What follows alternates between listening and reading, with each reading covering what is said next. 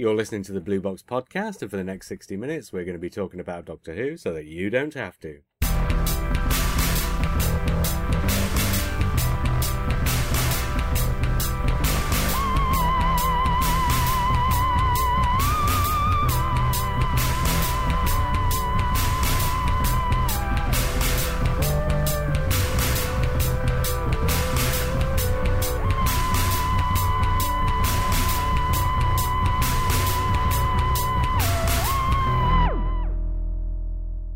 Hi, I'm JR. Hi, I'm Lee. I'm Mark. And I'm Simon. Lee, that's not really you, is it? You're an imposter, aren't you? Might be. You're not covered in, like, cactus scales by any chance, are you? Not the last time I looked, no. Okay, so, Lee, who are you really? I'm Andrew Smith. And Andrew, why are you here instead of Lee? Because we're going to be talking about season 18, aren't we? And I forced you. There's that as well. I yes. demanded you were here for this podcast, which was very, very naughty of me, wasn't it? Let's be honest. A little bit. It didn't take too much coercion. This is going to be fun then, because as you pointed out, season 18 is not one of my favourite moments of Doctor Who. So I've picked up. But I don't think I'm nearly as down on it as my public persona, or whatever you want to call it, would seem to suggest. Well, we're about to find out. Well, no, you're not, because I've also decided I'm not going to do any talking on this podcast. I think I talk far too much. Yeah, right. Rumbled. Okay, but what's going to happen is, well, obviously our listeners, as always, have voted for the stories in season 18, and we will do them in reverse order of greatness. We've got two very... Reverse order... Whatever. We've got two very short emails to get through first. But before we get through the emails, I have heard it put about that one of the things we do on this podcast is try to look for the good in the bad. That has been said. No, it has not been said. Not by me. It's not about looking for the good in the bad. It's about understanding the bad. Understanding the reasons why certain things aren't as great as the people making them would like them to be. Because nobody who works on anything is attempting to create anything less than the greatest story that's ever been shown. It just doesn't always happen that way. So, if I'm not a particularly big fan of season 18... tonight, instead of saying, oh, that's rubbish, I will be attempting to understand the reasons why I might not necessarily like certain things as much. But what I will also be doing is looking at the parts of the stories. You know what? I'm going to cut myself off there. I promised to talk less, didn't I? Yeah, look how long that lasted. yeah, but we didn't believe it, so carry on. Yeah. Okay, that's fair enough. Took it with a pinch of salt. Okay, two very quick emails. The first one is from The Great Intelligence, and he says, "With my Yeti, I will control you all." I need a drink of water now. He didn't actually. You need to give up the fags. Yeah. Somebody called The Great Intelligence said, "Thanks to the Rubbish Monsters edition of the podcast, I have purchased, am watching, and I am enjoying The Dominators." Ooh. Hooray! Yeah. Which is as it should be. Yeah. Not wrong with that.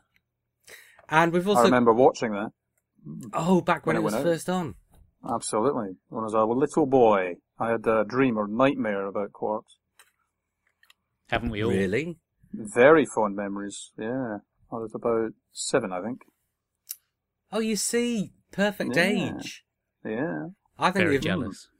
I think if everybody had been 7 when they saw The Dominators for the first time, everybody would love it. Yeah. Okay, Gary Akers says, JR, I loved your season 24 podcast and wanted to give you and the guys my belated ranking of the 4 gems of this season. However, in lieu of a discussion of each story, I thought I'd give you a list of the 4 most excruciating medical procedures from least worst to absolute worst and correlate them with the stories. In fourth position, a spinal tap, Delta and the Bannermen. Oh, In third position, in We do third Stone Age. position, having 4 impacted wisdom teeth removed without sufficient Novocaine, Paradise Towers. In second position, passing 15 kidney stones, Dragonfire. And in first position, anything involving a catheter, which would be Time and the Rani. Yours, Ganakas. Well done with finding the good. Yeah. Yeah, okay. do you know that actually sings to me, because one of the worst things I ever had done was a spinal tap, and of course Delta is my nemesis. So that it speaks to me, that little connection there. That's perfect. Thank you very much. Delta and the Bannerman, the spinal tap of Doctor Who. They should have Well, put that I felt on the nauseous DVD. for 2 weeks. I felt nauseous for 2 weeks after having a spinal tap. So there you go. Oh, I don't want to know about it. Eek. Okay. And I do like Paradise Towers. But anyway, moving on. I love Paradise Towers. Yes, Yeah. moving on. We've got 7 stories to talk about, which is quite a few stories. And we've got 6 pages of comments that people left on Facebook for us. I have no idea if we're going to have time to do the comments. So if we don't get time to do the comments, thank you everybody for writing them. And we do try and include them when we can, but we've got a lot to get through. So without further ado, the story that the listeners of the Blue Box podcast voted least favourite, not last, but least favourite, which is favourite, but less favourite than the other Get 6 on stories. with it. Well, would anybody like to guess? I'm afraid to guess. I would probably guess Megalos. Yeah, you're right. It's Yeah. Meglos. Guys, I got a soft spot for that one. Well, Yeah. can I just say that go on. I watched Megalos for the first time last night. I'd never seen it before. I Yes, just wanted, you can I say just wanted that. to Thank you for reassure that, Andrew Simon. that just before you announce just before you announced that, I wanted to reassure Andrew that I watched it so late that I didn't get my vote in, so his story's safe. Phew.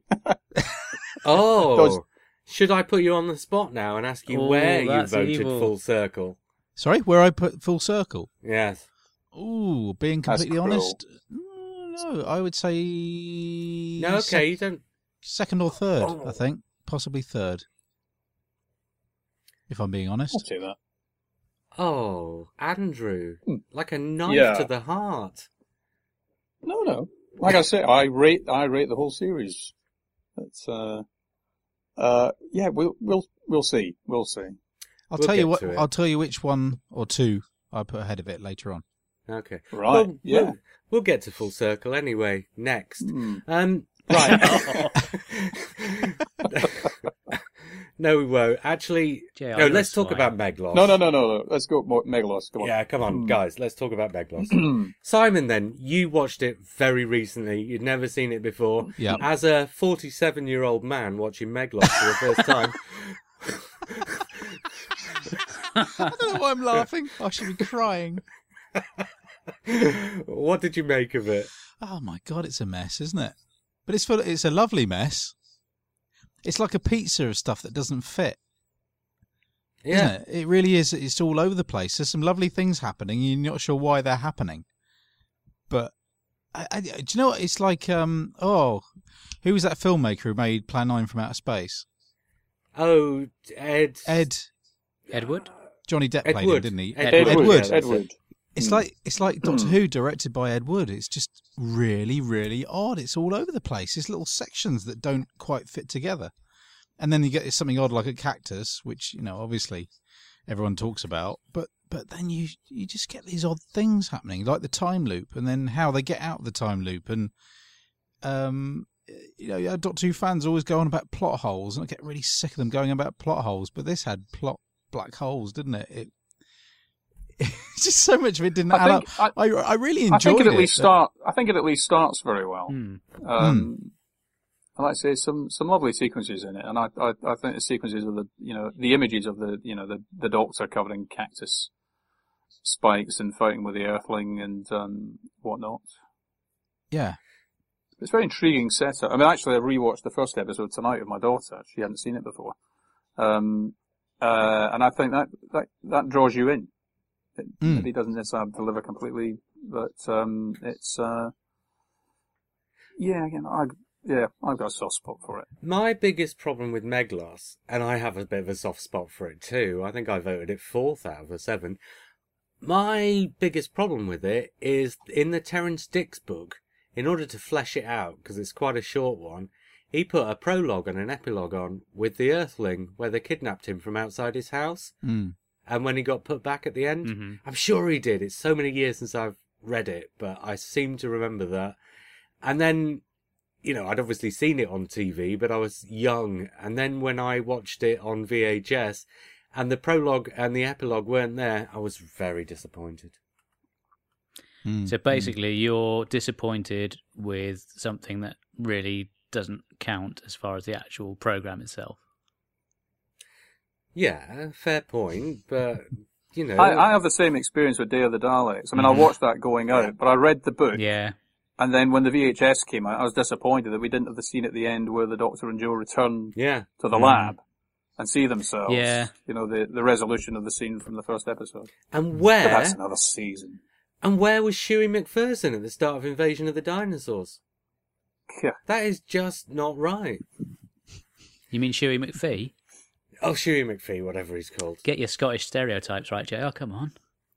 Yes, please do. I've got a soft spot for Meglos. I think season 18, the impression I get as a whole is that Tom isn't really enjoying it as much. And he seems to relish the idea of being able to play the bad guy as well. The characters.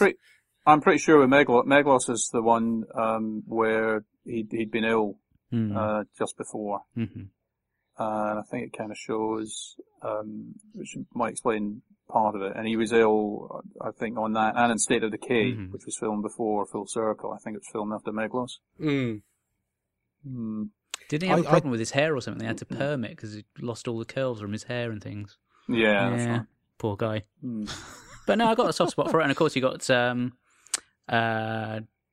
Jacqueline Hill. Oh yeah, Jacqueline Hill. She's Yeah, great. Yeah, Jacqueline great to see her back in. Really good. Oh dear, yeah, I nearly said that as well. That's why I was pausing. No, it's great to see her back in the show again. Do you know what? Going back to what you were saying about the direction, Simon. Yeah, that was directed by Terence Dudley. Really?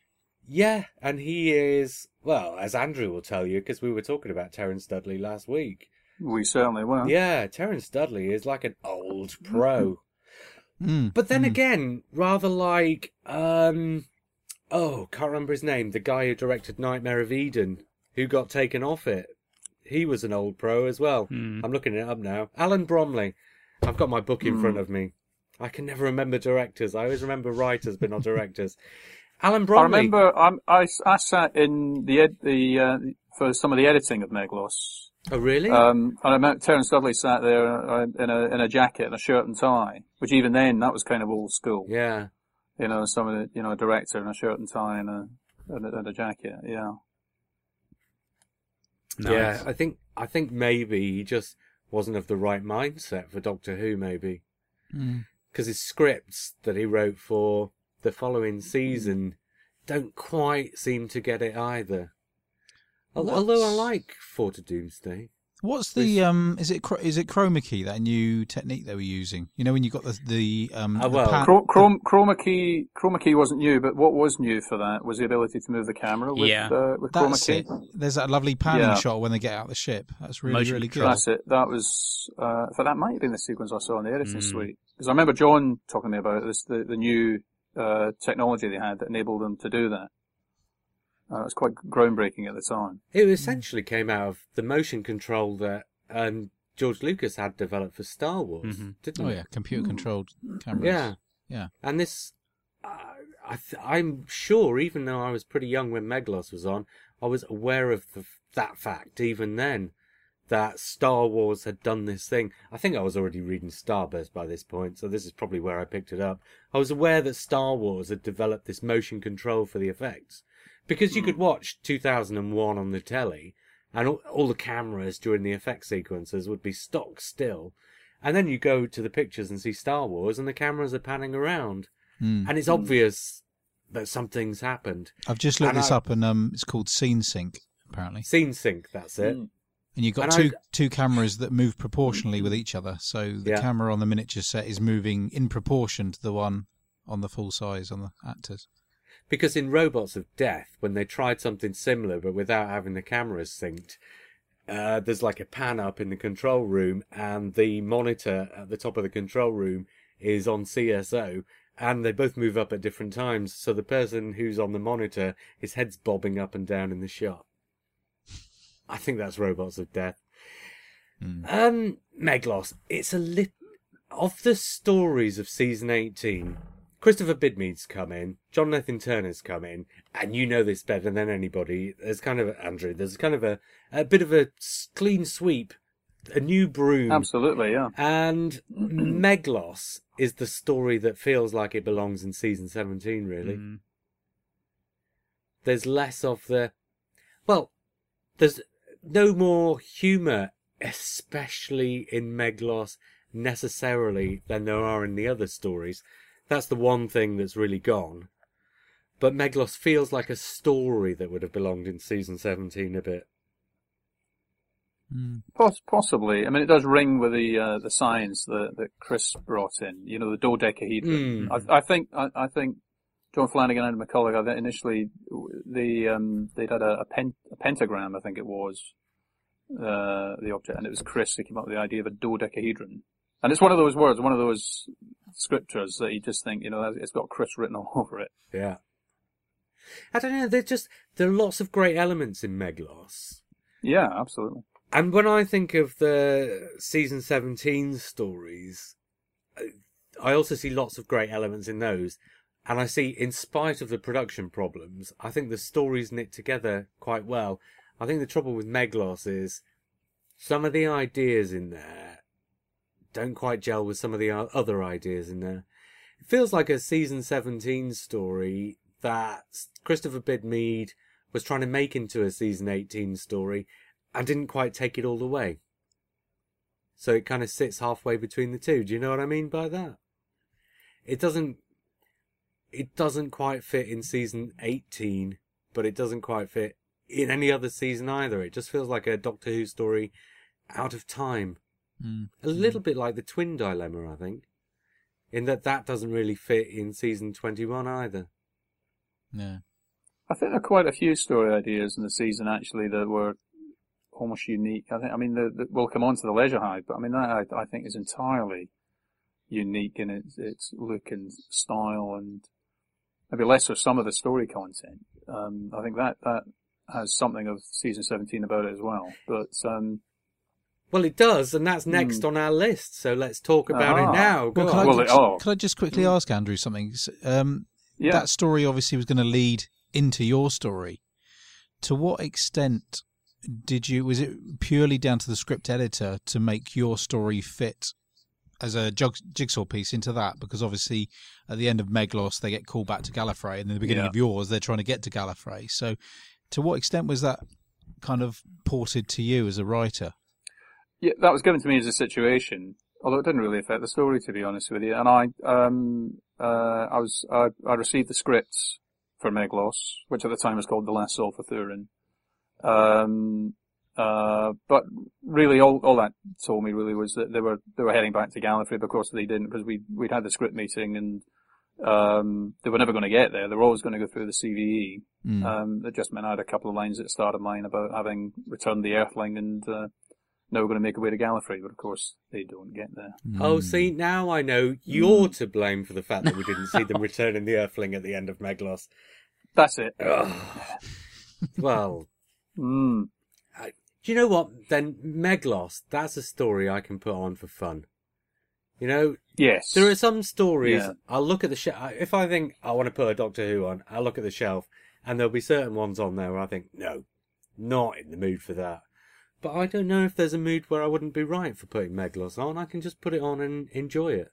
And I think, full circle notwithstanding, I think all the other stories in season 18 are, it is about fun and some very original thinking, and, there isn't anything across that season I don't think is fun. I have got a biased view perhaps, but I think it's a fun season, and Meglos is fun, and I think. I think it'd be, and with my daughter's reaction to tonight, actually, I think it's one of those things particularly fun for kids, that one. My 5-year-old watched it with me last night. It's got a talking cactus in it. What more can you ask for? I know. Great stuff. A deflating cactus. And for the second story in a row, we've got Tom Baker in some serious makeup. Yeah. That's a little odd. And that happens more often as we go through the series, I think. Through the season there seems to me to be... Well, we talked about this when you were on before. Full Circle and State of Decay both essentially have the same plot. In that a spaceship has crashed and quite a few similarities, yeah. Yeah. But then you've got Leisure Hive and Meglos, where both of them feature quite a lot of Tom Baker not being the Doctor. Or not being the Doctor we know. And I think there are a couple of other instances as well that we may pick up on as we go through.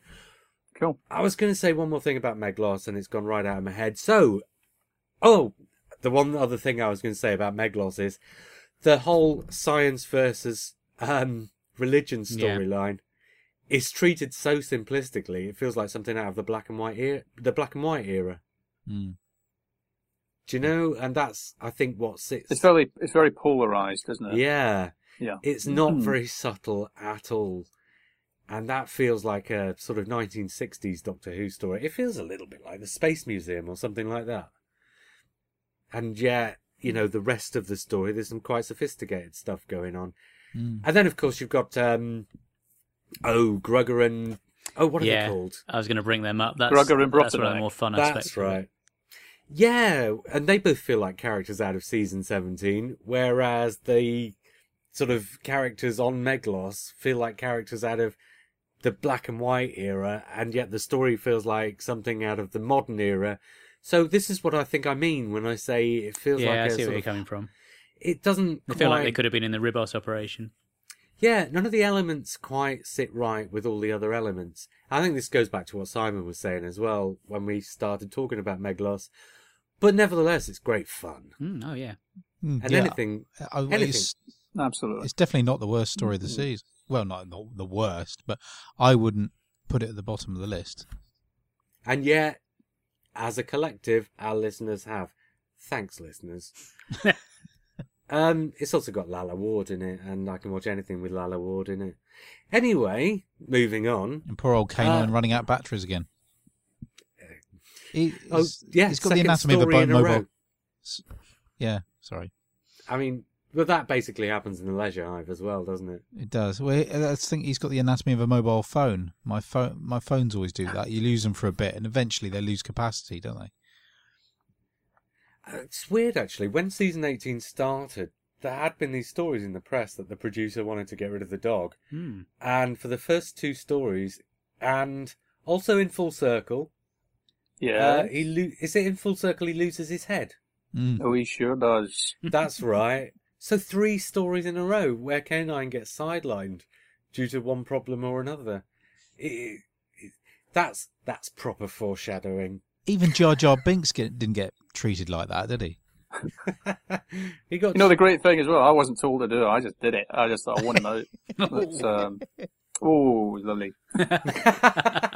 Well, that shows what kind of a fan you were, Andrew. Okay, guys, next up, Leisure Hive. As you were just saying, Andrew.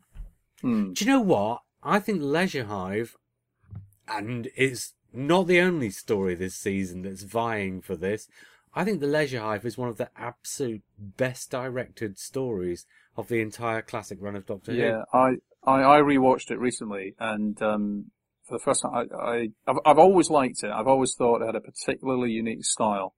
Always looked good. I rewatched it recently, and I was compelled by the whole thing. And you're right, the way the way it's produced is it's brilliant. I mean, very time consuming, and love it big for the director. Had to be given an extra day in the studio, for which John never invited him got back. Carpeted. Never invited him back, but my word, it looks great. It really does look good.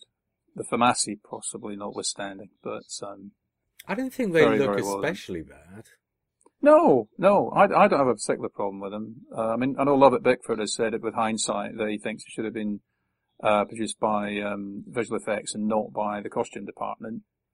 But yeah, you know, June Hudson did a good job with them. She used a layered material that should have had a kind of a shimmering effect, but it didn't work under the studio lights. But you know, they look good enough, and the whole thing. I think it's a cracking story. They look like a fairly classic Doctor Who monster, as do, of course, the Marshmen in Full Circle. And after the Mandrels and the Creature from the Pit and Whisper It Do, the Naimon, I think the Naimon! Lord Naimon! It was quite nice to see a Doctor Who monster that looked like a Doctor Who monster, if you know what I mean. Because I think Graham Williams kind of lost the ability. There was something in his production regime. They kind of lost the ability to do the monsters. And it was nice to see an effort being made. And between this and, well, especially when you got to Full Circle felt like proper Doctor Who. I think you could argue the Jaggeroth was a pretty decent Doctor Who monster. I think that was probably the exception to the rule, but... Yeah. But we talked about this before. Yeah. But the Leisure... I'll tell you what, even the Naimon, have you listened to Seasons of Fear from Big Finish? You might, if you don't rate the Naimon, Horns of Naimon, and actually I liked it a lot more, recently. When the VHS came out, actually, from that first viewing. Good man, Andrew. But listen to Seasons of Fear. And Horns of Naimon has a lot going for it, actually. Which I wouldn't have thought on broadcast. I didn't like it on broadcast, but I rate it more now. And I highly recommend Seasons of Fear. Okay. There you go, listeners. Seasons of... Andrew, I think it's Horns of Naimon. I think is a great story and a really poor production. Yeah, I'd agree with that. And I think that scene in Horns of Naimon, where the TARDIS console explodes and you hear the spring and the car horn and everything else, I think is the nadir of... Do you know who... it is? Oh, no question. Do you know who directed that? Kenny McBain. McBain. Do you know what he's responsible for? He's the guy who brought Inspector Morse to television. Oh, yeah. Now you mention it, I can see the influences. Or him and Ted Charles. Ted Charles was the executive producer and Kenny McBain was the series producer of the first two series of Inspector Morse. That just beggars belief, doesn't it? But we're supposed to be talking about the Leisure Hive, guys. Yes. Yeah. Simon, any thoughts on the Leisure Hive? How long is it since you've seen it? It's not that long, but do you know what? Just to refresh my memory, I was going through one of the rundowns on Wikipedia of the story, and I still can't make sense of it. It's really quite a complex story, isn't it? It's another one of those. It's a con. Yeah. But I think the problem with the Leisure Hive is that they overcomplicate it, the con, with all these other story elements as well. David Fisher, well, he was the guy who was supposed to write A Gamble with Time, which then became City of Death under Douglas Adams. And there's something of the same sort of plot influences going on in the Leisure Hive. And again, it's like whenever David Fisher tries to write this story, somebody comes along and buggers it up for him. Because along comes Christopher Bidmead and throws all this science stuff at it. And I'm not sure David Fisher copes very well with having to include all the science stuff. David and Chris, looking at the DVD documentaries, David and Chris disagree, but David Fisher reckons he's the one who introduced the tachyons and tachyonics into it. Oh, really? And doesn't it does smack of Chris to me, but that sort of thing. But David Fisher certainly doesn't distance himself from it, and he doesn't talk about all this science being introduced into it, against his will, because he actually claims to be responsible for it. Wow. But those elements would seem to be the ones that disrupt the flow of the story, which would have worked... No, I'm not going to say it would have worked better without it, but it would have been a simpler, more straightforward story without it. That you could perhaps... I don't know. They're quite key to it, because the whole thing of rejuvenation and the duplication of Pangle, at the spoilers if you haven't watched it, but But, tachyons and the baryon particles, is it, as well, are all quite key to the plot. Without them, I think it'd be a different story. Maybe need a different mechanism. Do you know what? I will admit, well, it's not much of an admission. When I first saw the Leisure Hive, the changes were too much, and I didn't think very much of it at all. But when it was a huge change, though, wasn't it? Quite And that's the thing. shock, In this wasn't it? day and age, when people maybe they've come to the classic series just watching the DVDs on release, but sometimes you miss the context. And the context with Leisure Hive was a huge step change, including things like the opening titles, the electronic music, which is again a big thing in season 18. The radiophonic workshop taken over from Dudley Simpson, the Doctor's costume and the question marks and everything else, but just story-wise, production-wise, and Leisure Hive in particular was a huge, huge step change from what we'd seen in season 18 the year before. I was talking to a friend of mine in America last weekend, and he was saying the way he watched it on PBS, they went straight from Horns of Nimon straight into Leisure Hive, and he just couldn't really get to grips with all the changes. He was like, well, what's happened to my program? Where's it gone? Everything has changed. And I think he found it quite hard to reconcile it. Visually, there's a huge change. I don't think that should be underestimated. The fact that some really beautiful design in this series. I think my endearing, or my sorry, not endearing. That's the wrong word. There you go. There's a slip. My enduring memory of Leisure Hive is everything's very yellow and very beige, and as soon as it's that same old thing. As soon as somebody mentions the Leisure Hive, I think of the Target cover, which again was really yellow and beige, and yellow and green actually, wasn't it? Oh, what with the Argolins and the and don't the Argolins look good? I think the makeup job on them, together with June Hudson's, I mean, fairly simple but great costume designs. See, I'm going to have fabulous. to disagree with you there. I'm afraid I have to agree with JR as well. Yeah, no, I really don't like the look of them at all. You got some great actors in there, like Lawrence Payne, David Haig. And I can't take them Agent seriously Corey. when they're wearing all that. I don't know, it's my problem, I think, rather than... No, I think it's a very striking look. Shall I tell you what I really like about the Leisure Hive? And Is it when the balls drop off? No, the thing I really like about the Leisure Hive is the 2-minute pan across the beach at the start. Oh my god, yeah.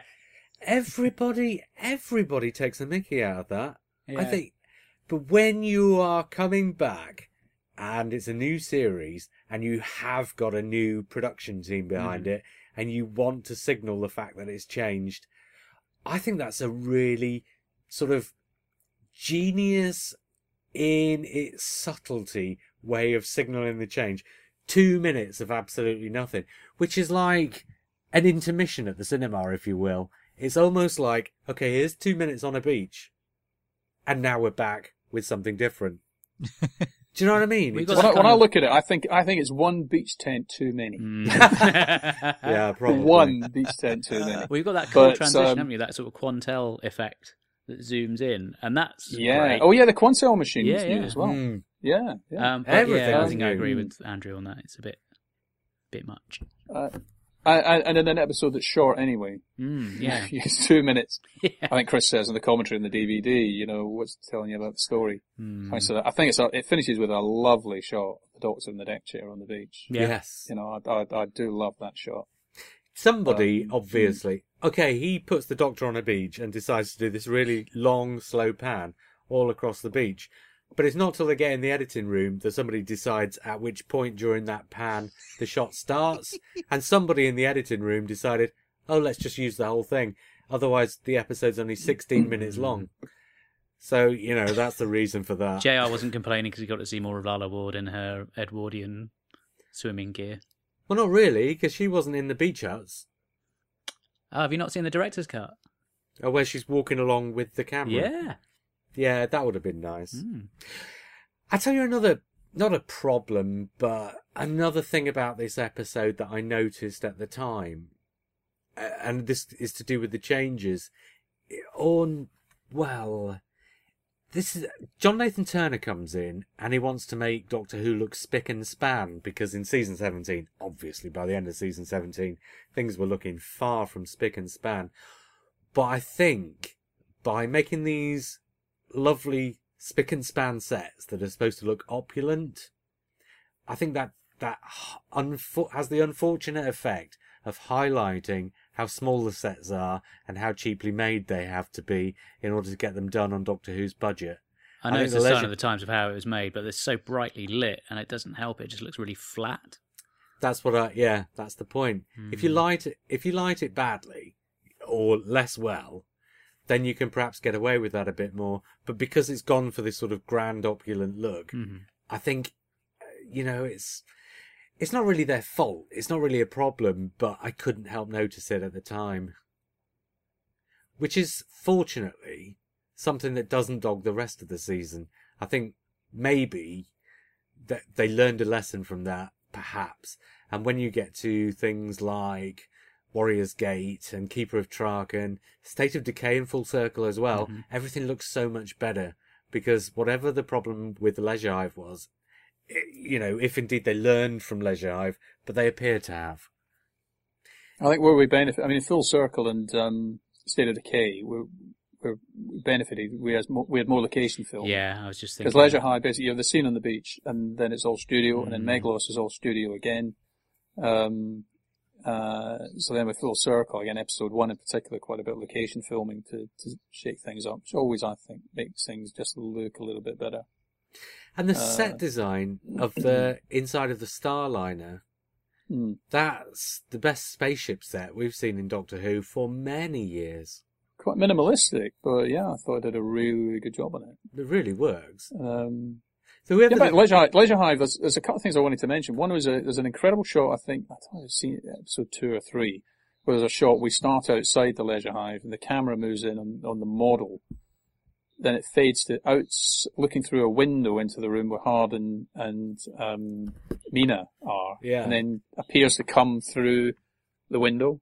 It doesn't. What I think they've done is they put a tint on the shot to make it look as if you're outside the window, and then as you move in, the sound is, and you've got the wind blowing around you, then you move in and you're in the room. It looks like you come through the window. This is a fantastic shot. The other thing that really struck me... before you go on to the other thing, though. Yeah. You know where they nicked that shot from? Go on. Citizen Kane. All right. Orson Welles does a very famous shot in Citizen Kane. Where from the best. Yeah, exactly. Where he starts on the outside of a model and pans through the set, through a window, into a set. So he started on a model, and in a single shot, he goes through a window and into a set. Cool. There you go. Anyway, your other thing, sorry. The other thing, again, a bit of it just completely gripped me when I was rewatching it, is the scenes leading up to Stimson's death. So Stimson is the guy who's from Earth, who's working with Harden, convinces him to fake the time experiment. And then he goes into Brock's room or Clout's room, opens up the cupboard, finds the Clout's skin suit hanging there, and he leaves, goes in the generator room, and he's attacked. That whole thing, that whole sequence is fantastic. Not a word, so well shot. The close-up on the dead, empty eyes of the skin suit. I can't remember the name of the actor, but the actor playing Stimson just reacts it so well. The green lighting in the room and everything, it's just... I think I was holding my breath throughout the whole thing when I watched it recently. It's genuinely scary. I felt tense watching that in a way I haven't done watching some Doctor Who for quite a while. Oh, David Alistair.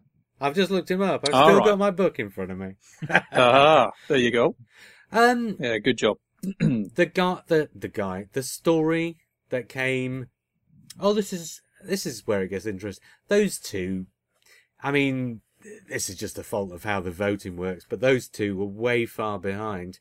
And the next 5 stories between 1st and 5th place on the poll all came in with very little variation in the votes. And seriously, any of those 5 stories could have ended up anywhere, to be honest. But the story that did come in 5th, all of which is by way of a preamble, Andrew, to...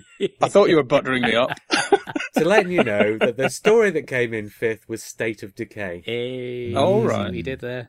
That surprises me. Well, you know what? I think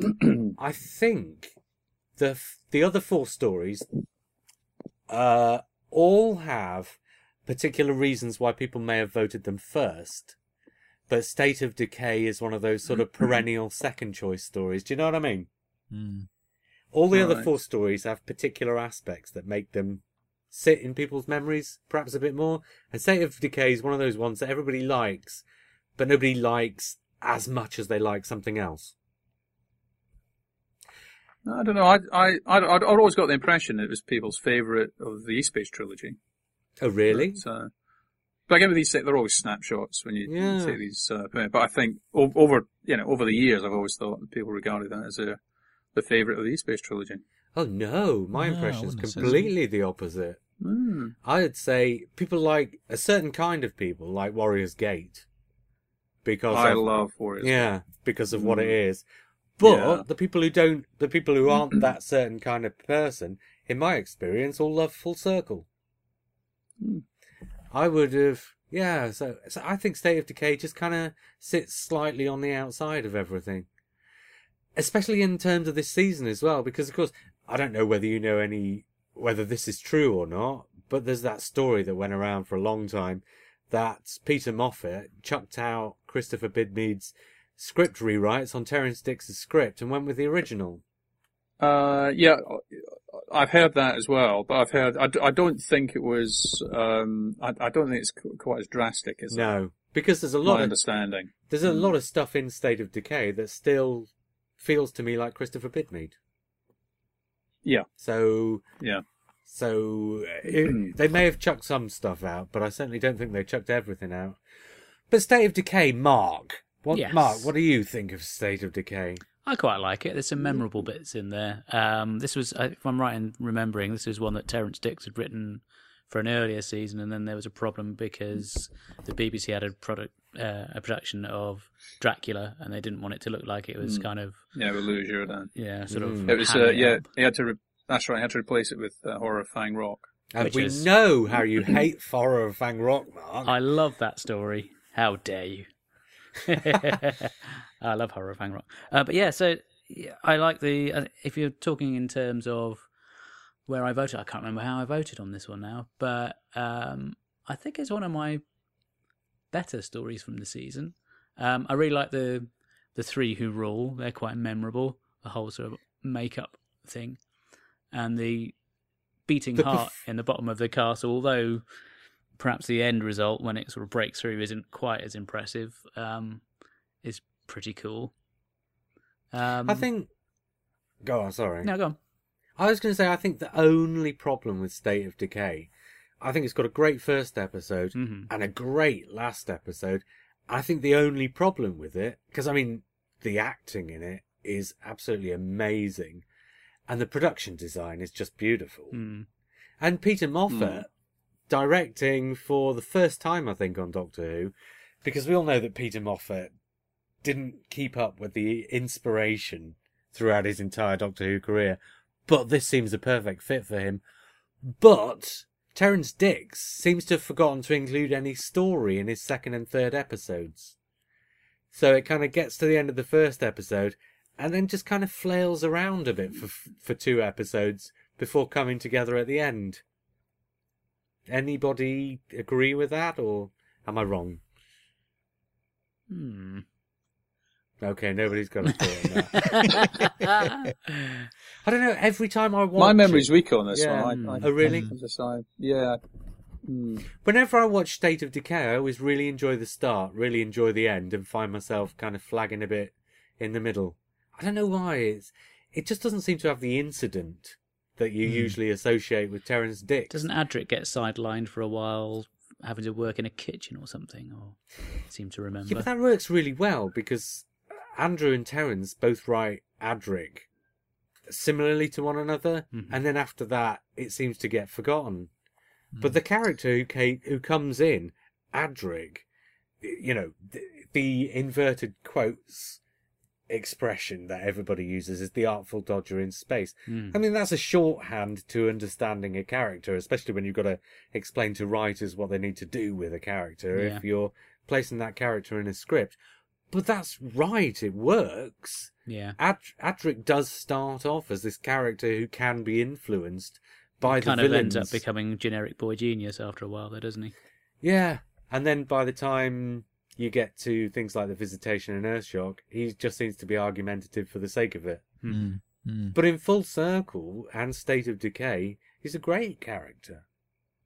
Andrew, how much talk was there before you brought Adric in about exactly how he'd be? Because I think State of Decay was written before you wrote Full Circle, or am I Yeah, it right? was. In fact, State of Decay was Matthew's first story. It was filmed before Full Circle. I had the script for that at some point. The first script meeting I had with Chris and John, when they commissioned me initially to write the script for the first episode of Full Circle and see how it went. We went through the one-page character outline of this new character, and then fitted him into, the storyline I'd already sent into the office. Was that difficult? Not particularly. He was, initially he was also going to be another member of the society on the Starliner. And I already knew he had to have a brother who died trying to save the Doctor. That was in the sheet. So his brother became the leader of the gang of Outlaws. I'm not sure. I didn't really. I think that thing of him. I think it was a description in the paper of him being like a delinquent or a member of a street gang. Yeah, something like that. And that's probably where the Outlaws came from. But they were never really a street gang, if you like. No. And he was never really that delinquent character that was suggested, I think, by the by that A4 sheet of paper that Chris had written up. And let's be honest, Matthew Waterhouse, I don't think he'd have been terribly convincing as a delinquent, really. Ooh, I don't know. No, he's too nice. Far too nice to get away with. I think we're probably still in the age of the RP. Yeah. Almost whatever character you were playing. But let's back to State of Decay. It is beautiful to look at. Simon, thoughts on State of Decay? State of Decay, again, coming back to the Target novel. State of Decay I only watched last year for the first time in its entirety. I'd seen bits of it when it was on television.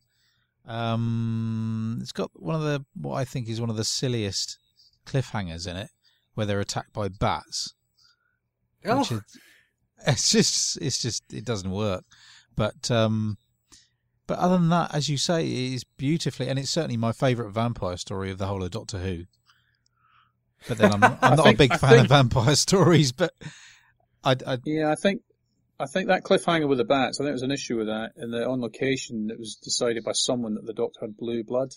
Oh, right. Oh, yeah. And some scenes were filmed with them. And in fact, I think you can make it out on Tom's hand in one scene. But it had to be edited down. So I think John didn't like that. And they had to cut out some bits that might have made it clearer. Not sure. It worked for me. I remember when I first watched that episode, and I was well excited to see what happened after that. I thought that first episode of State of Decay was great. Yeah. Job done. Yeah. And we'll have exactly the same thing when the next story we talk about in a moment. I love dropping any hints there. I love the Great Vampires. It's true what you say, that of the 3 E-Space stories, it's the only one which kind of, quite literally as what they did was just slot it in there. It could have happened in the normal universe quite easily, couldn't it? And the only thing which kind of makes sense of the E-Space things is the Great Vampires, isn't it? The fact that they disappeared from our universe and that's where they went. So that kind of links in with that.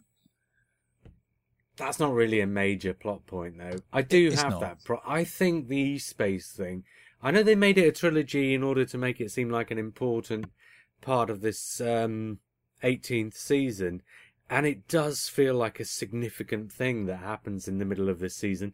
And I suppose if you're getting rid of Romana, who's not just a well-loved character, but also an equal for the Doctor, not just in terms of intelligence and personality, but in terms of the fact that she's a member of his species, and the first one who's travelled with him since Susan. So it would take something pretty big to get rid of Romana.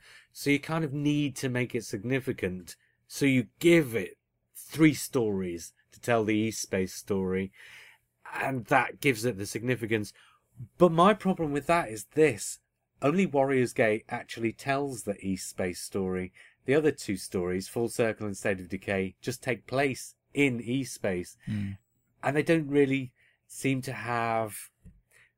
They're not necessary. Do you know what I mean? Andrew, what are your thoughts on that? Because when you wrote, or when you first submitted The Planet That Slept, Yeah. which is a much better title than Full Circle, by the way. I'd have to agree. When you first submitted that, there was no thought of East-Space then. How late was East-Space introduced to the story?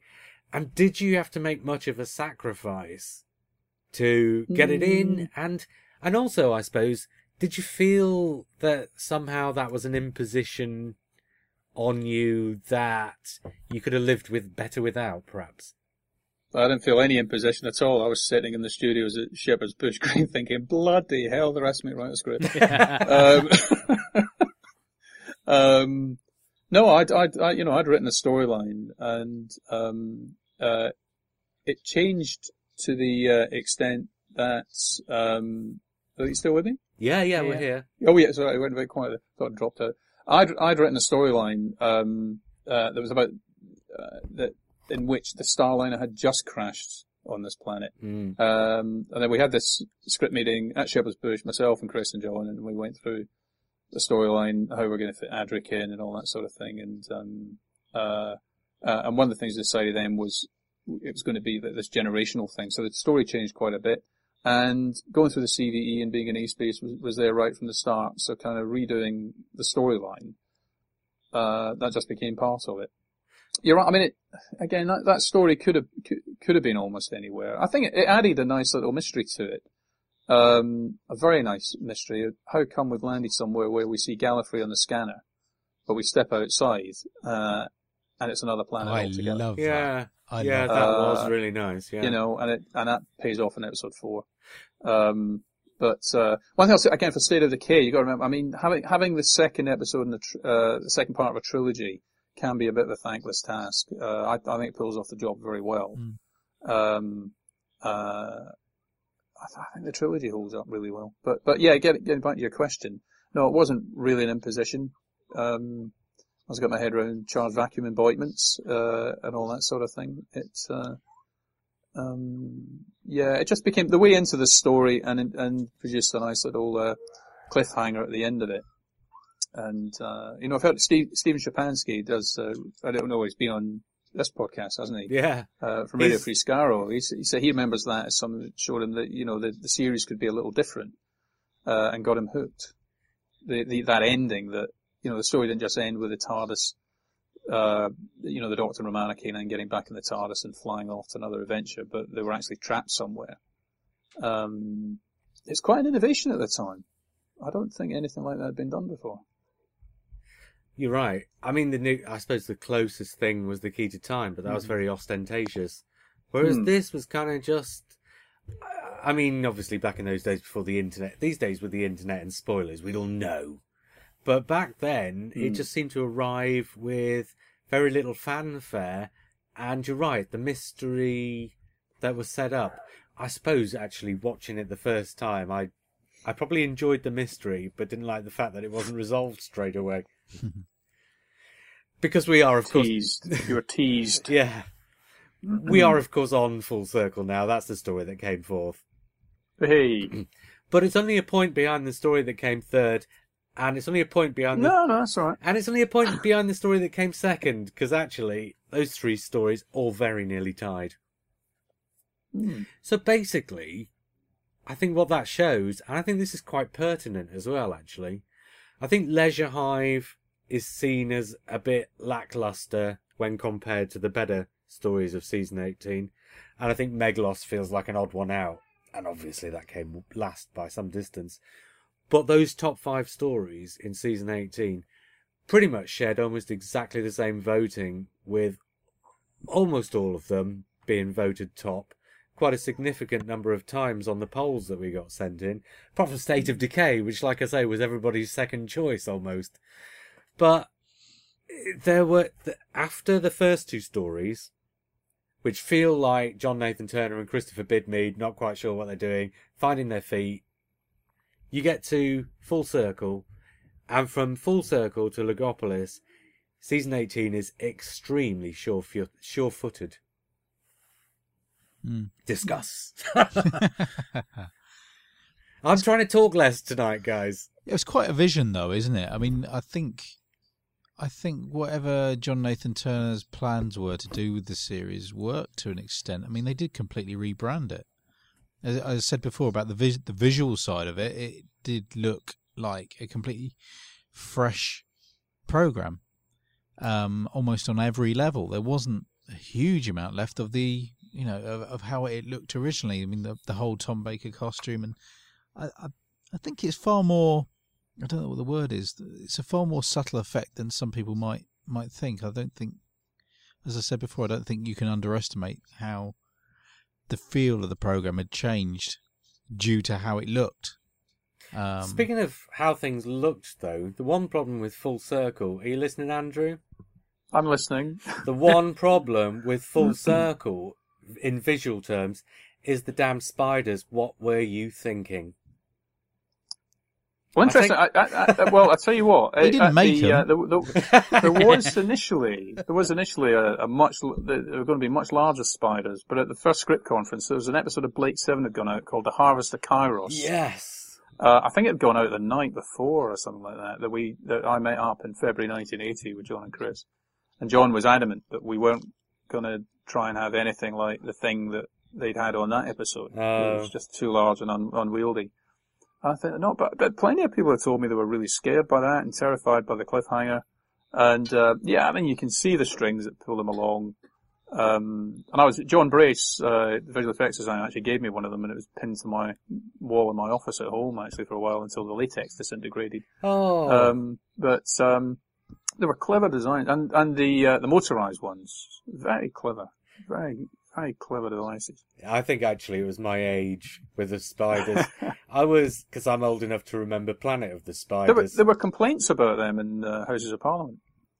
What, the spiders in Full Circle? Yeah, it's been too scary. Yeah. Wow. They did.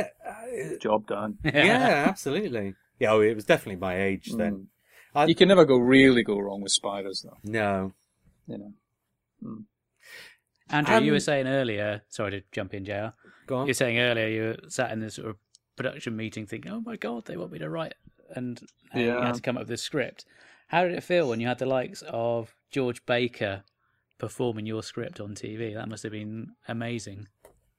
It was. George Baker and Richard Willis were the two. Again, I don't think I knew the casting until I turned up at the read-through for the script at Acton.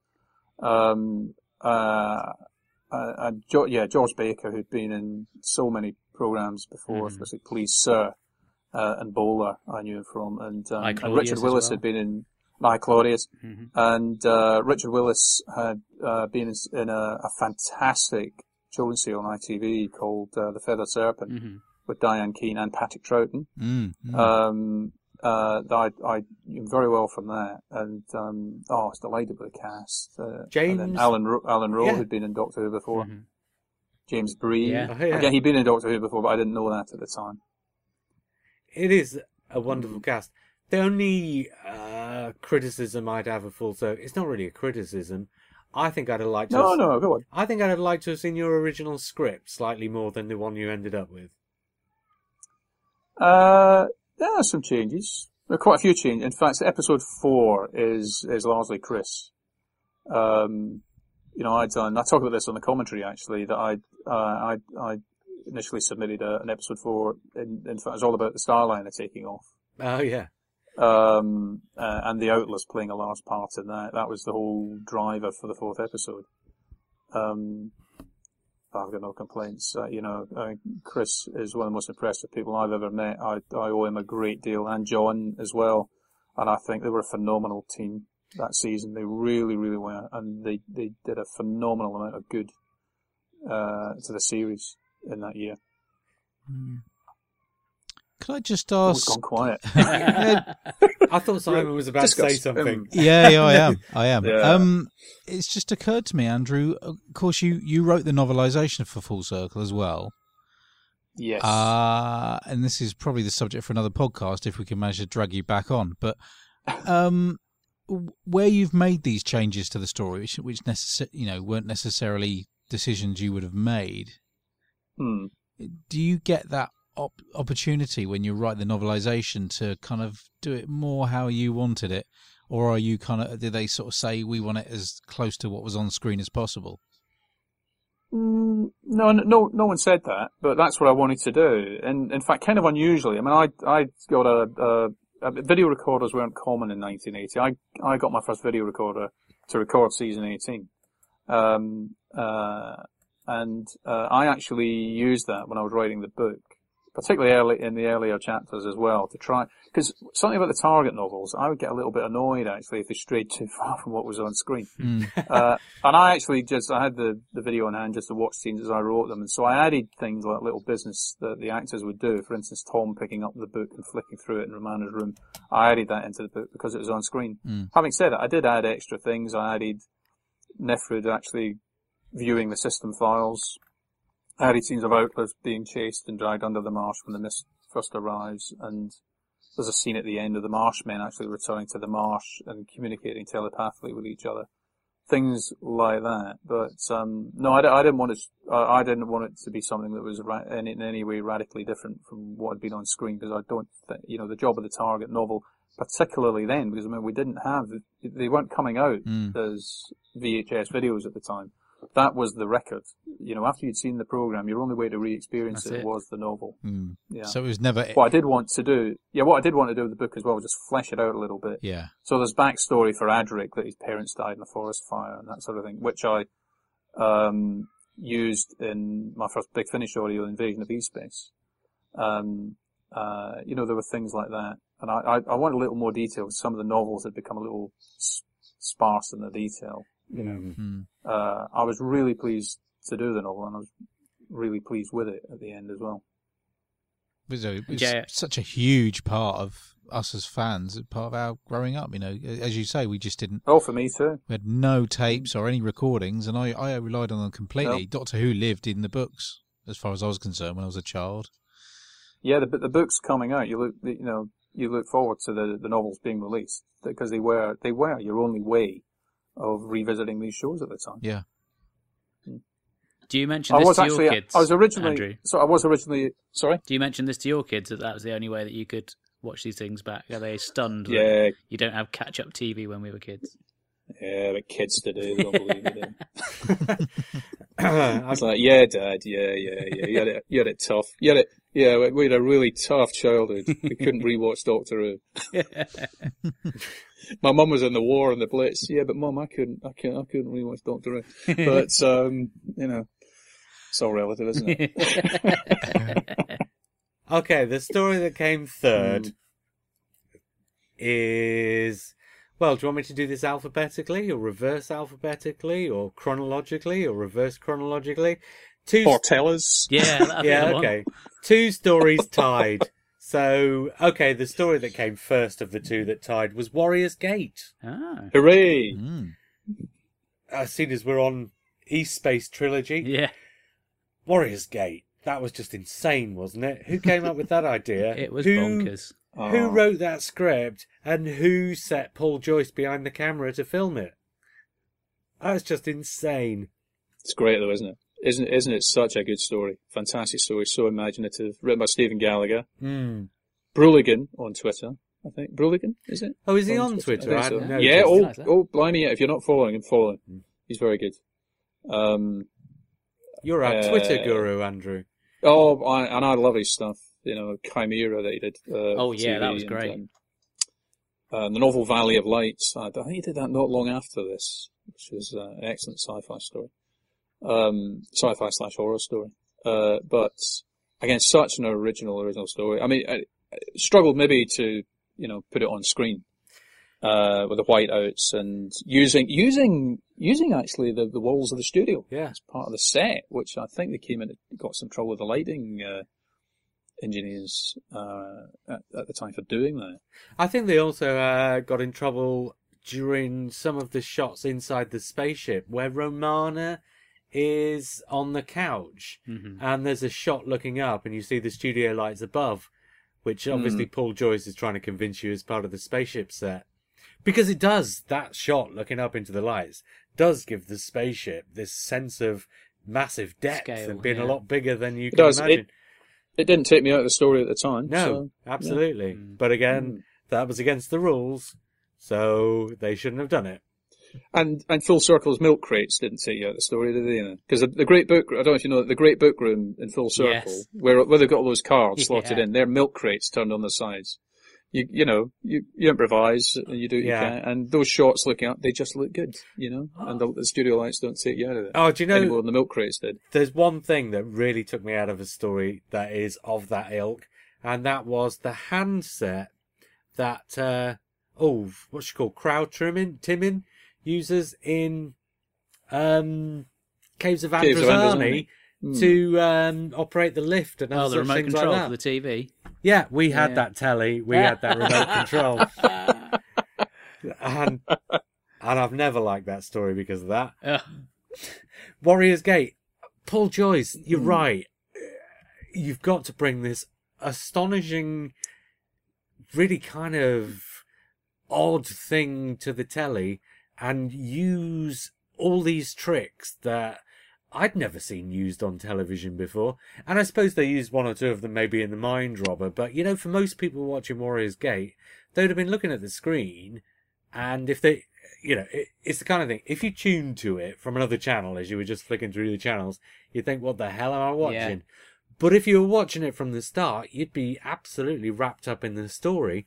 So actually, there's two things going on there, a really strong story and a really strong visual that both knit together really nicely and come up with this end result that is something just a little bit special.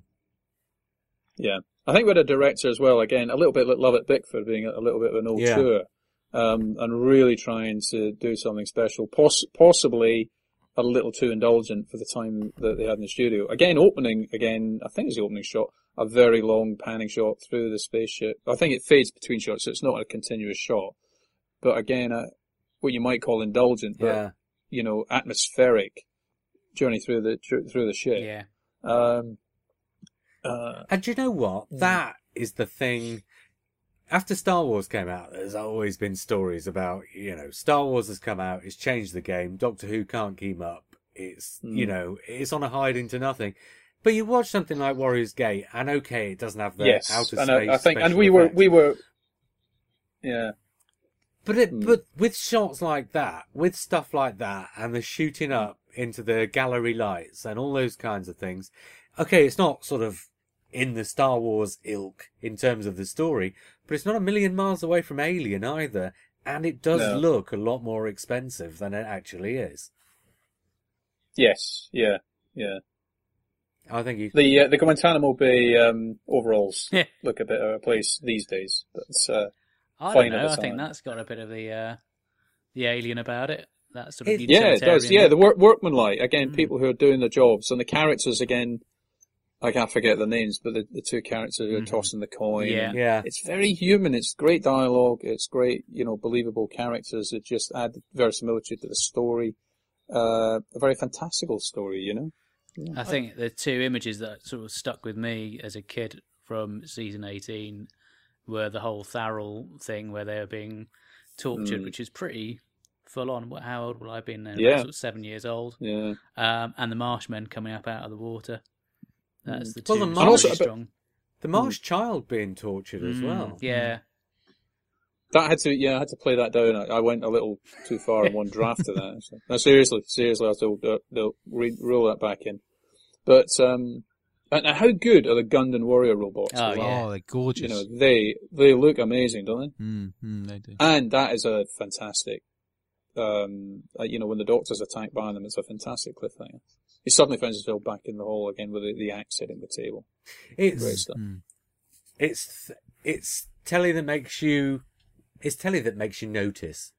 Do you know what? Yeah. There's so much telly, and this is not a criticism because this is what telly has to be. Because a lot of people just put telly on in the background, keep half an eye on it, and they're expected to keep up with the stories. So you tend to make telly that you can watch on two levels. If you want to sit and give it your concentration, it should be fulfilling. But if you want to sit and not necessarily give it too much concentration, you should be able to follow it. And most telly, to be fair, does that. Warrior's Gate, in fact, all those 5 stories, that run from Full Circle to Logopolis, they're telly that makes you sit up and take notice of what's happening. It reminded me, looking back now, of Sorry, it's not the kind of telly you can put on in the background and leave on in the background. Absolutely You stop not. your conversations and you start watching the telly. Now you can speak, Mark. And again, I'll just say, I'm not objective about this, but I would include Leisure Hive and Meglos in that as well. But there you go. Carry on. I say for some reason I always feel that Warriors Gate has the same sort of feel as Sapphire and Steel. I was just going to say that. Mm. That sort of PJ Hammond agree sort with of surreal stuff going on, yeah. It's not, it's not incredibly complicated, and it's not WTF telly by any stretch of the imagination. It makes sense, and all you've got to do, really, to be sold on Warriors Gate is say, well, hang on, this is a time travel series. So stuff like this should be part of the bread and butter of the programme. It shouldn't feel weird. But because the programme does it so infrequently, it does feel weird and different. And actually, Warriors Gate, I mean, it's a million miles away in terms of tone and in terms of the actual story. But in terms of things that happen and the way you have to use your brain to keep up with what's happening, it's not a million miles away from what Stephen Moffat does these days, to be frank. No. I was just thinking about the Mine Robber. It's if you can accept the Mine Robber, you can accept Warriors Gate. Warriors Gate is complete. Is almost. Well, it's halfway in between the Mind Robber and the Girl Who Waited. Yeah, Mm-hmm. yeah.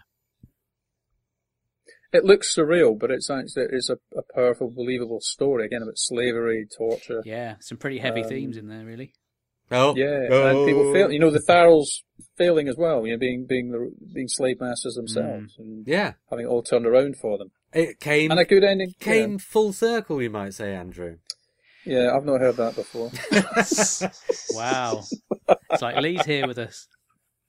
Yeah, but here's the theme that's going through those 3 stories, and a little bit further as well, because this theme is also in The Keeper of Traken, is this theme of Full Circle, which is kind of a shame that they actually imposed that title on you, Andrew, because it kind of makes it obvious in your story where it's less obvious in the others. But they've all got the same thing coming on, where it's about the evolution of a society, essentially. And entropy, and things breaking down over time, which is heading towards Logopolis. Exactly.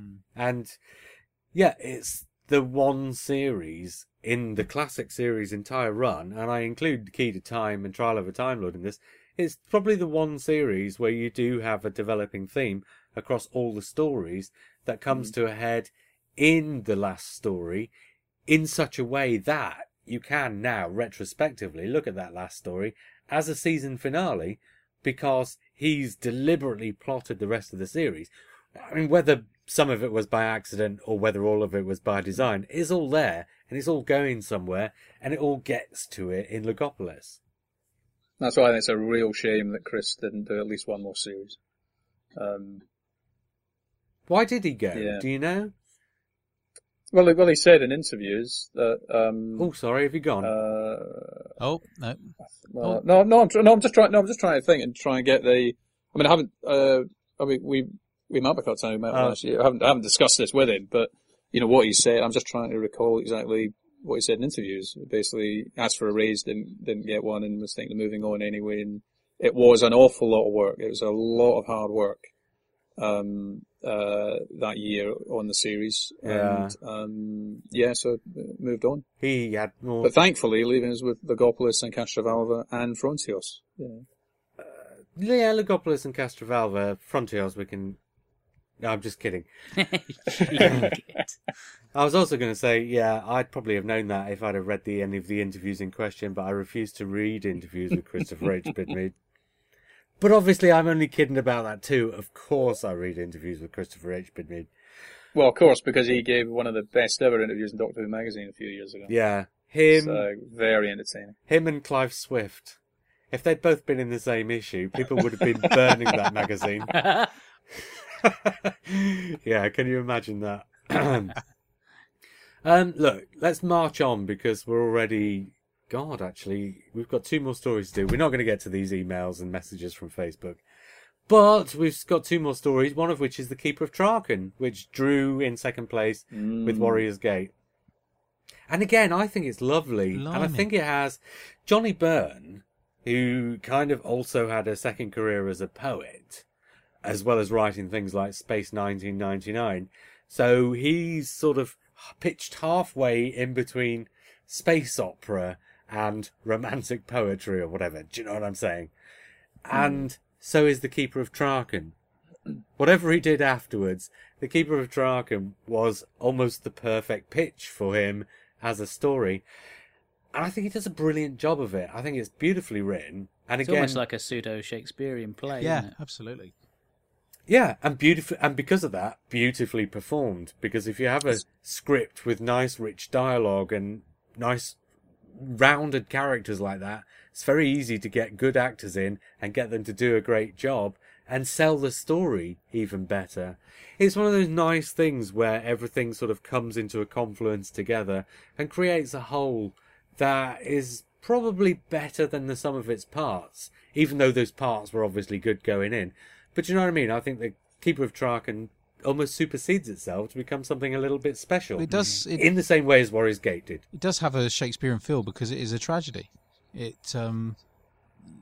is it Cassia? Is that her name? Yeah. Cassia. You think about Cassia and Tremas. You know, there's not many happy endings in it at all, is there? Well, of No, course, in the no, Shakespearean sense, a tragedy means something slightly different anyway. Becomes all a bit more tragic for Traken as well than Logopolis. But I guess I'm going to destroy. So Andrew, But you were in meetings with the production team at that time. Did you know that the Master was coming back? no, I didn't. Ah, No. so you were No. just as surprised as we were. That was yes, very pleasantly surprised.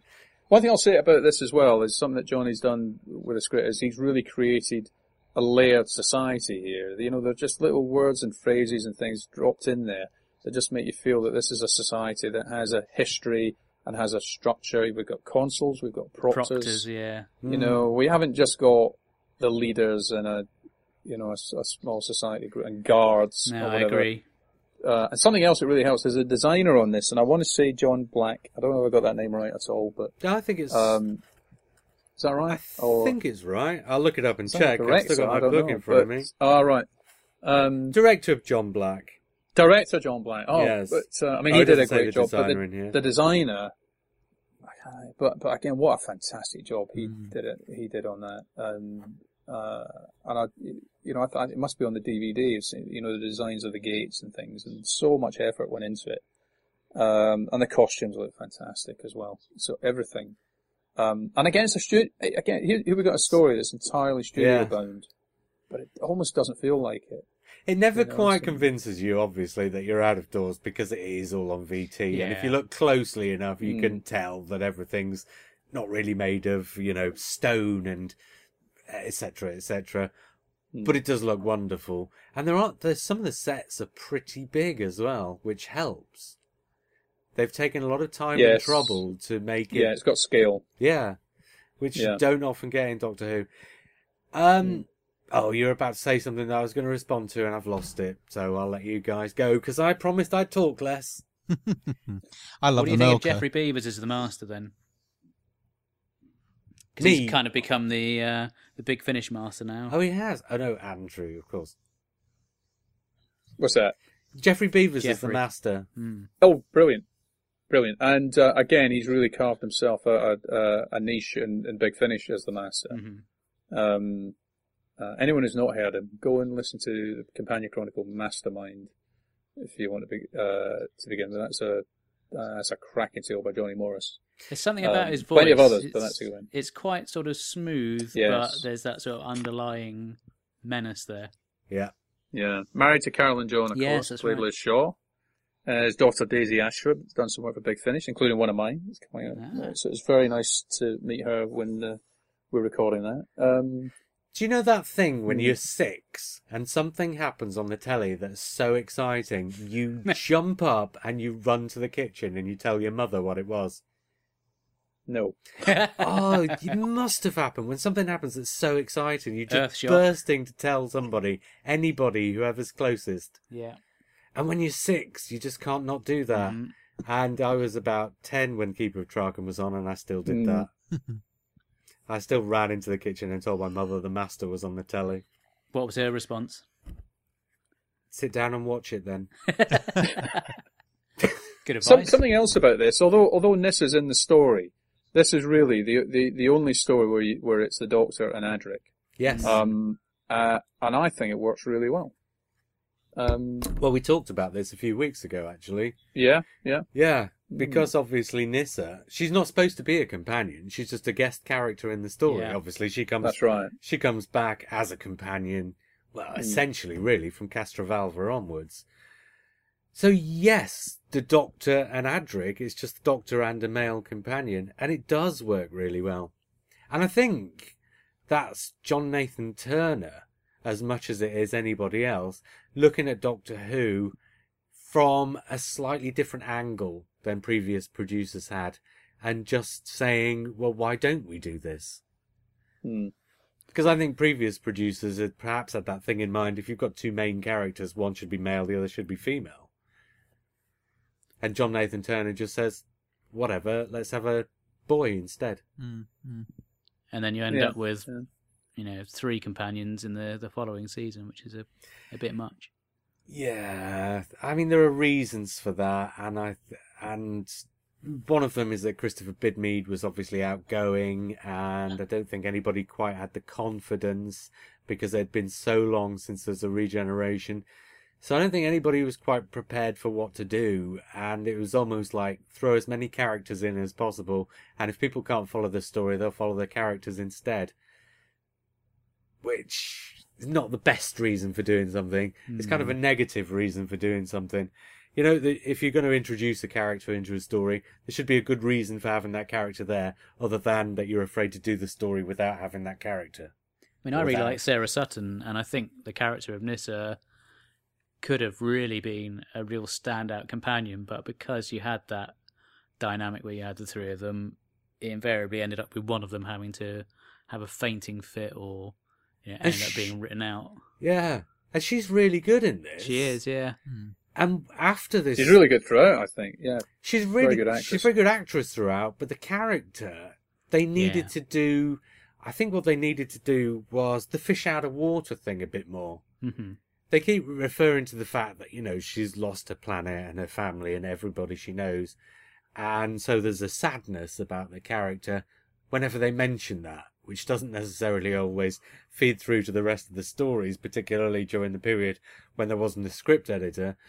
But what they never really address is she's grown up on this planet that, apart from the fact that it has it's one of those planets where there's technology and the Middle Ages going hand in hand almost, isn't there? It's the Meglos thing of religion and science hand in hand, but done with much more subtlety. Yeah. But when she's taken off Traken, you should have a lot more of Nyssa not taking in what's going on around her and not really comprehending things. And you never really get that because the other writers just say, oh, there's Nyssa. She knows a bit of science. Okay, that's her character. But then it's all probably a big relief to her because her mother's a nutter. Yeah, fair enough. And also, do you not run the risk of having a character like Katerina who's so out of her time that she's... Well, no, that's the great thing about Nyssa is because she comes from a society where you have got sort of the past and the future sort of meeting in the middle somewhere. She comes from a background where they're developed enough that nothing should be so completely alien to her that it would be beyond her comprehension entirely, beyond her ability to understand. But there should have been more of that character. I don't know, there should have been more of that character not understanding motives of the characters who come from a society that's grown up with a different background. Traken's kind of very prim and proper almost. Yeah. So when she gets to somewhere like modern 20th century Earth, she should find it all a bit dirty and disgusting. Do you know what I mean? Just that kind of thing. They should that's perhaps where have her a and bit more Tegan of could that. have kind of sparked off each other, but all it ended up with, it seemed to me, was that they just constantly bickered the whole time. Yeah. And basically they bickered with the Doctor. It's like Yeah. each of the companions had a relationship with the Doctor, but not necessarily with one another. Mm-hmm. But I don't think there was as much of that as people remember. It's become a little bit of a trope. But, I think the trouble is, without having a guiding hand on the tiller, it's that because you've got Anthony Root there for 6 months on an attachment, and he's not doing creative writing, he's doing the nuts and bolts job of the script editor. And John Nathan Turner is kind of looking after the first half of season 19 himself, isn't he? Which leaves me to think that, and this was my impression at the time, was that nobody quite knew what it was doing. But luckily we got Eric Sayward, so things looked up after that. Right, shall we move on to the top choice? Go on then. Which one could it be? Well, we've done everything else, so it can only be one thing, can it? Oh, yeah. Well, go on then, Mark. It's Logopolis. It is Logopolis. I mean, does anybody disagree about that having come top? Yeah, I'd put Keeper of Traken above it, personally, but that's me. Yeah, what I mean is does anybody think it doesn't deserve to be up there or thereabouts? Because, like I say, I think it's nice that it's feelings about it. I think it's nice that it's popular because it's yet another quite brave story, really, isn't it? It's very original. I mean, Chris is such an original thinker. I think each of his stories has, got one or two elements in it that you can almost not imagine any other writer coming up with. Like the idea of lining the TARDIS in the Thames to open the doors to flood it out. Although Stephen Moffat wrote a short story about that, I think, didn't he? Where he points out if that had actually worked, if it had actually happened, it would have emptied the Thames. Yeah. Because Stephen Moffat wrote a story where it's a police. The Thames has been basically emptied, and a police officer wanders up to the TARDIS in the middle of this muddy trench that's left, demanding an explanation. But, and I like the TARDIS within the TARDIS as well. That's kind of cool. Yes. Yeah. What does anybody think of the introduction of Tegan?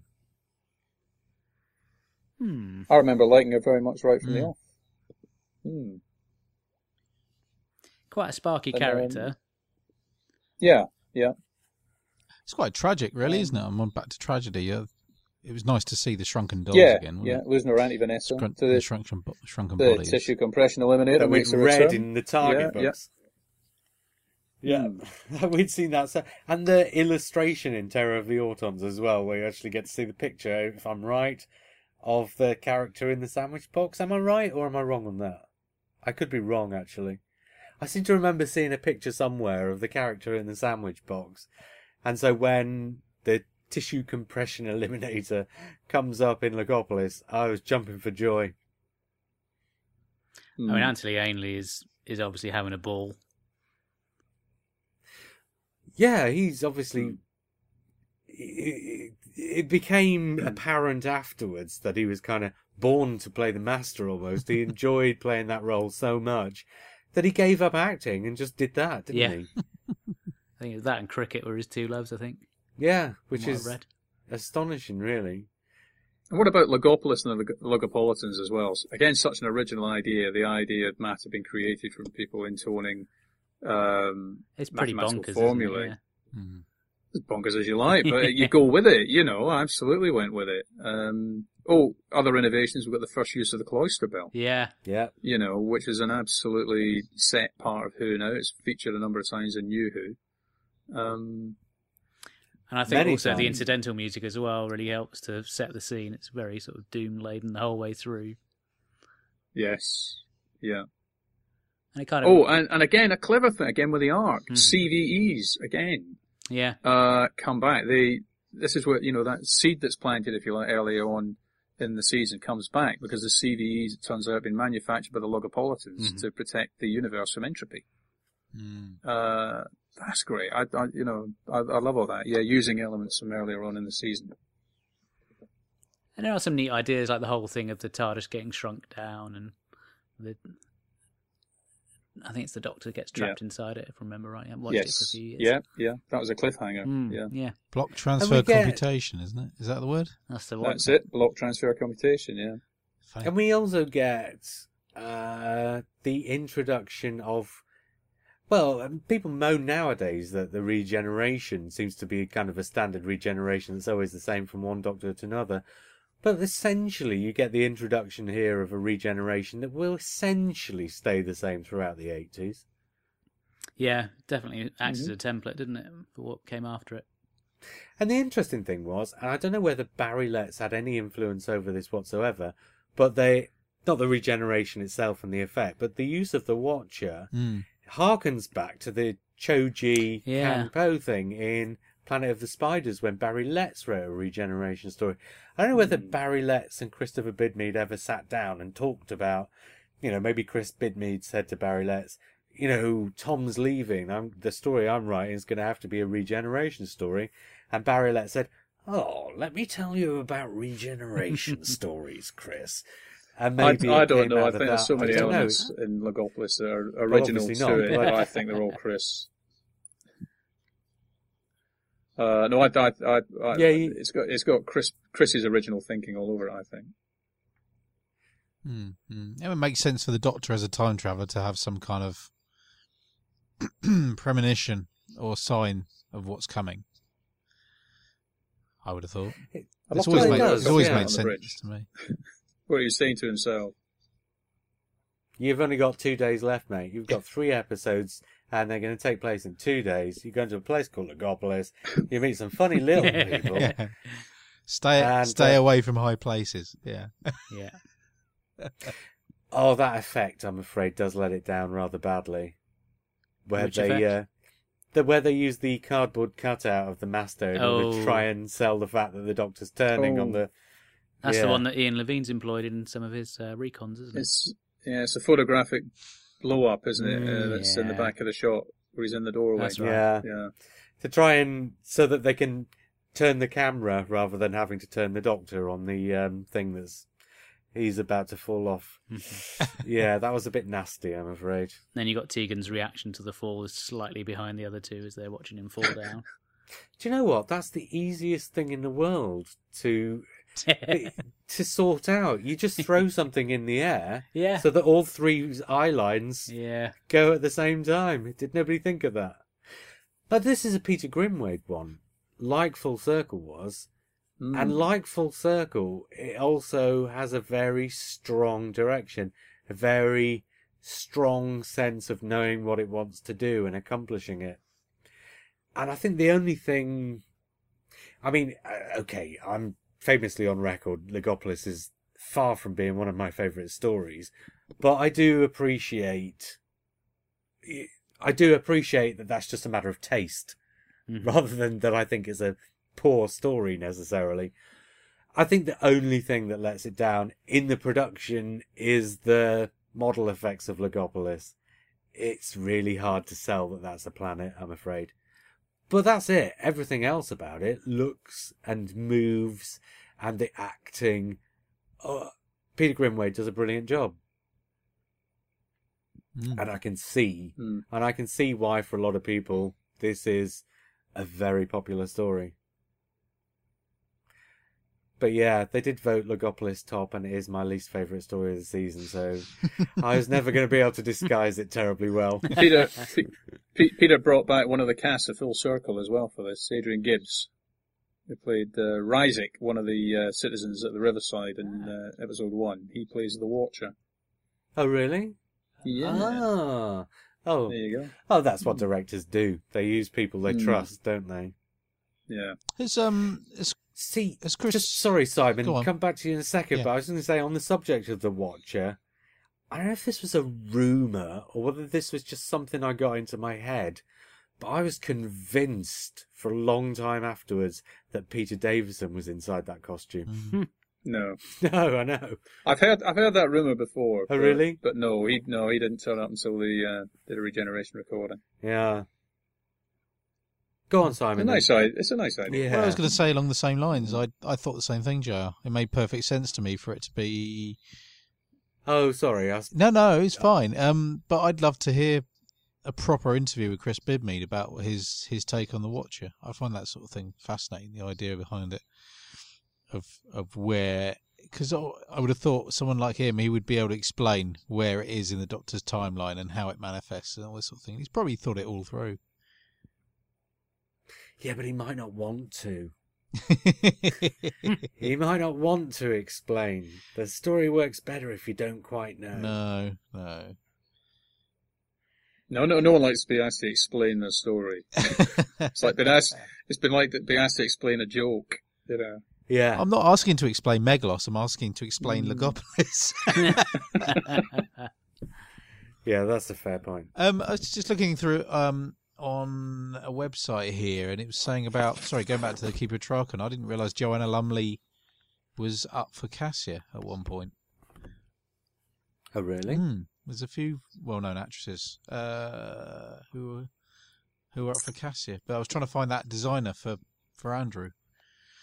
Oh, I'm glad they didn't. I don't think I was going to say, would I can't imagine anyone apart from Sheila Ruskin playing her now, really. No, absolutely not. I'm just trying to, who else was up for Mina in the Leisure Hive? I want to say, was it Jean Marsh? Oh, really? That could have been interesting. Actually, if I knew, it would have been worth mentioning, but because I don't actually know, I'll just keep my mouth shut now. Production designed by Tony Burrow on Keeper of Traken. Yep. Costume designed by Amy Roberts. I mean, they were both brilliant. Does it say if he did any others? Tony Burrow. Because that was a first-rate job there. Bear in mind, we're getting towards the end of the series as well. You know, potentially the budget. Yeah. You know, typically the budget is running low, and that's when you start to get cheap sets. But, I was saying the other day, by the time you get to this point of the series, people like the producer and the script editor, I was saying the first story that goes into production has their 100% attention. The seventh story that goes into production has less than 20% of their attention, and yet here they are, pretty much like a series finale in the modern series. They're still managing to find enough attention to give it to make it look and feel like something special. And Christopher H. Bidmead still manages to write the script, even though at this point he must have been all over, script meetings with people like you as your stories were going into production, and he was still trying to get this one written. It's quite an amazing juggling job. Yeah, I wouldn't agree at all with the attention slipping. That's what I'm saying. That's what you'd expect to happen, is what I'm saying. And also, this series is John Nathan Turner's first season in charge, and Tom's last. So it's a huge series for him. So he can't afford to take his eye off the ball. Well, what I meant, Andrew, was in physical terms that you can't be. Christopher H. Bidmead can't be sitting at his typewriter writing the script for episode 3 of Castrovalva if he's sitting in a meeting with you or Terrance Dicks or someone. I meant in physical terms. Yeah, I mean, at that time they'd be preparing for the next series anyway, but potentially at the start of the season you've actually got more balls in the air than you have towards the end of it, because you've got more behind you than you've got in front of you. Yeah. So I don't know if that necessarily holds up. Oh, maybe it's the other way around then. But I think... Yeah, just the thing, typically with the seasons, you would be, the budget would be getting stretched. But, you're running out of options. Typically at this point of the season, you'd be running out of options to say, okay, you can have that extra bit of budget to do this or whatever. More likely you're saying, actually, we have to cut back even more now because we're running out of money, unless you keep stuff back for the final story or whatever. Okay. A very, very good standard throughout the whole thing, and finished very much on a high as far as I'm concerned. Just very briefly, I just looked up Tony Burrow, the production designer of Keeper of Traken. I don't know whether you think this is moving downhill or not. Keeper of Traken, then he did Four to Doomsday. That makes sense, doesn't it? Yes. Then Black Orchid, then Warriors of the Deep, and finally the Two Doctors. Yes. So it's all the spaceships, isn't it? Okay. Apart from Black Orchid, obviously. And on that note, we've been talking for long enough. So I think season 18 then, we can all agree it's wonderful, right? I couldn't disagree. It's definitely a gem.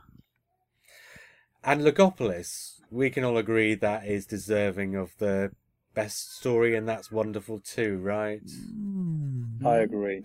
I absolutely agree. I've got my teeth clenched here. No!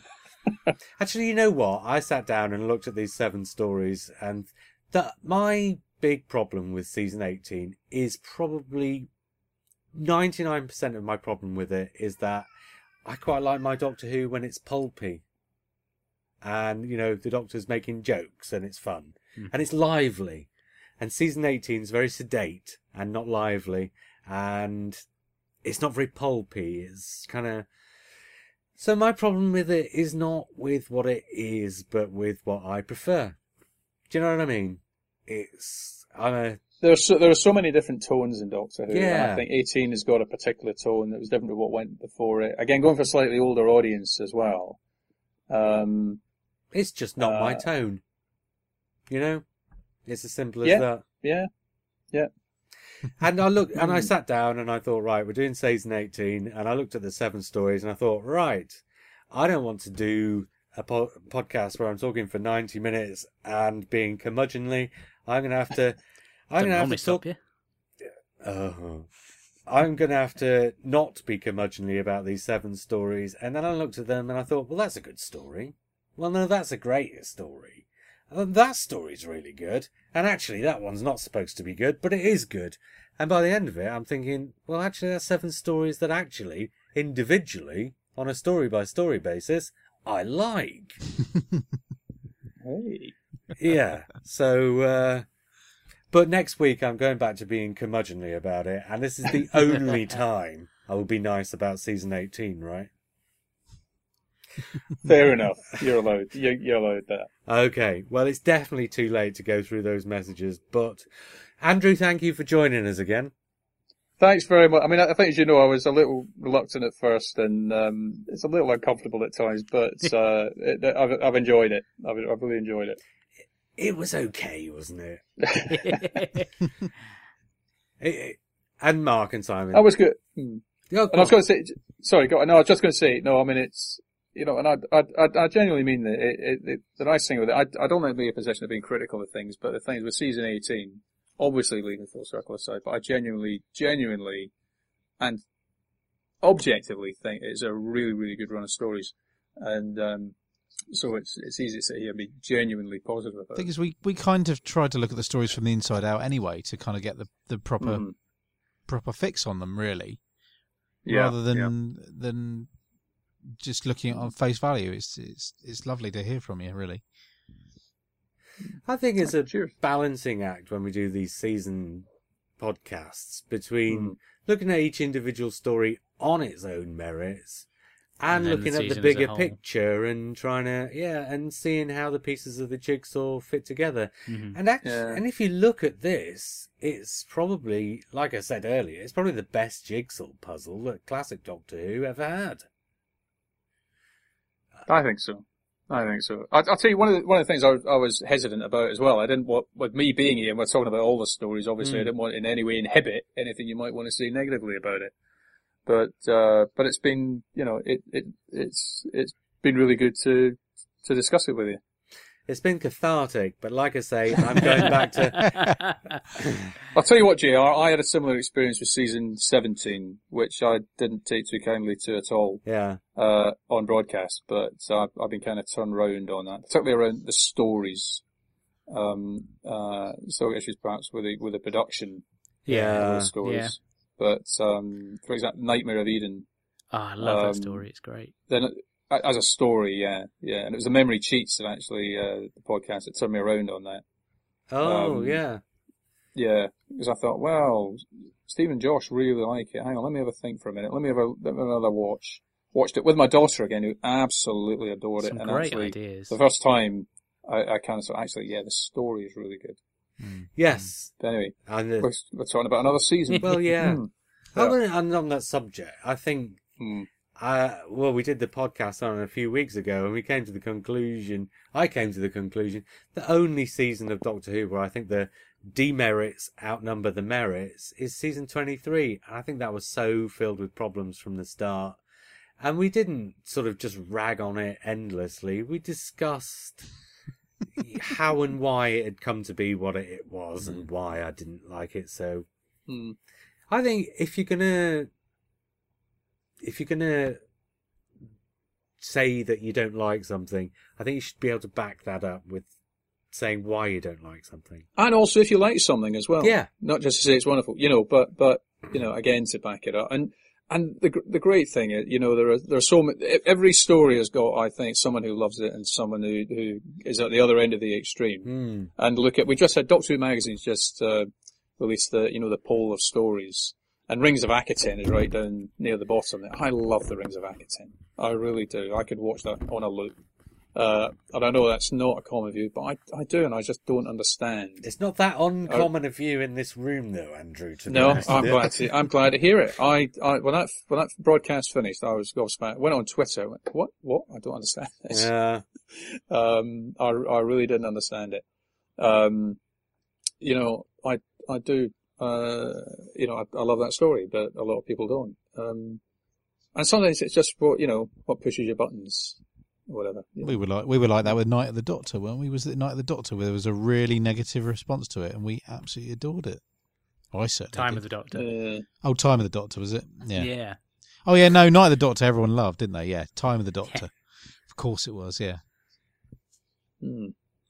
Anyway, before we discuss the entire history of Doctor Who, right, I'm not entirely sure what's happening next week because I do have something planned, but until it actually happens, I'm not going to try and say what it is.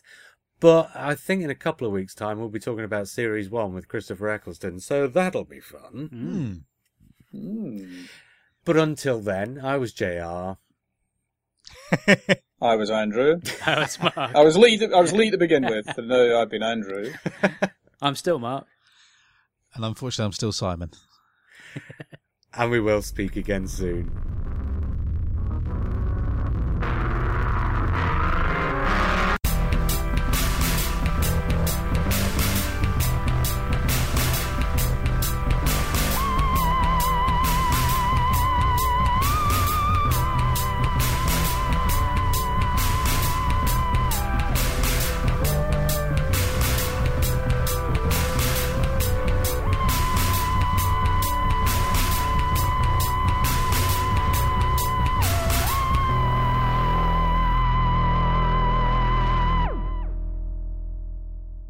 Cheers, guys.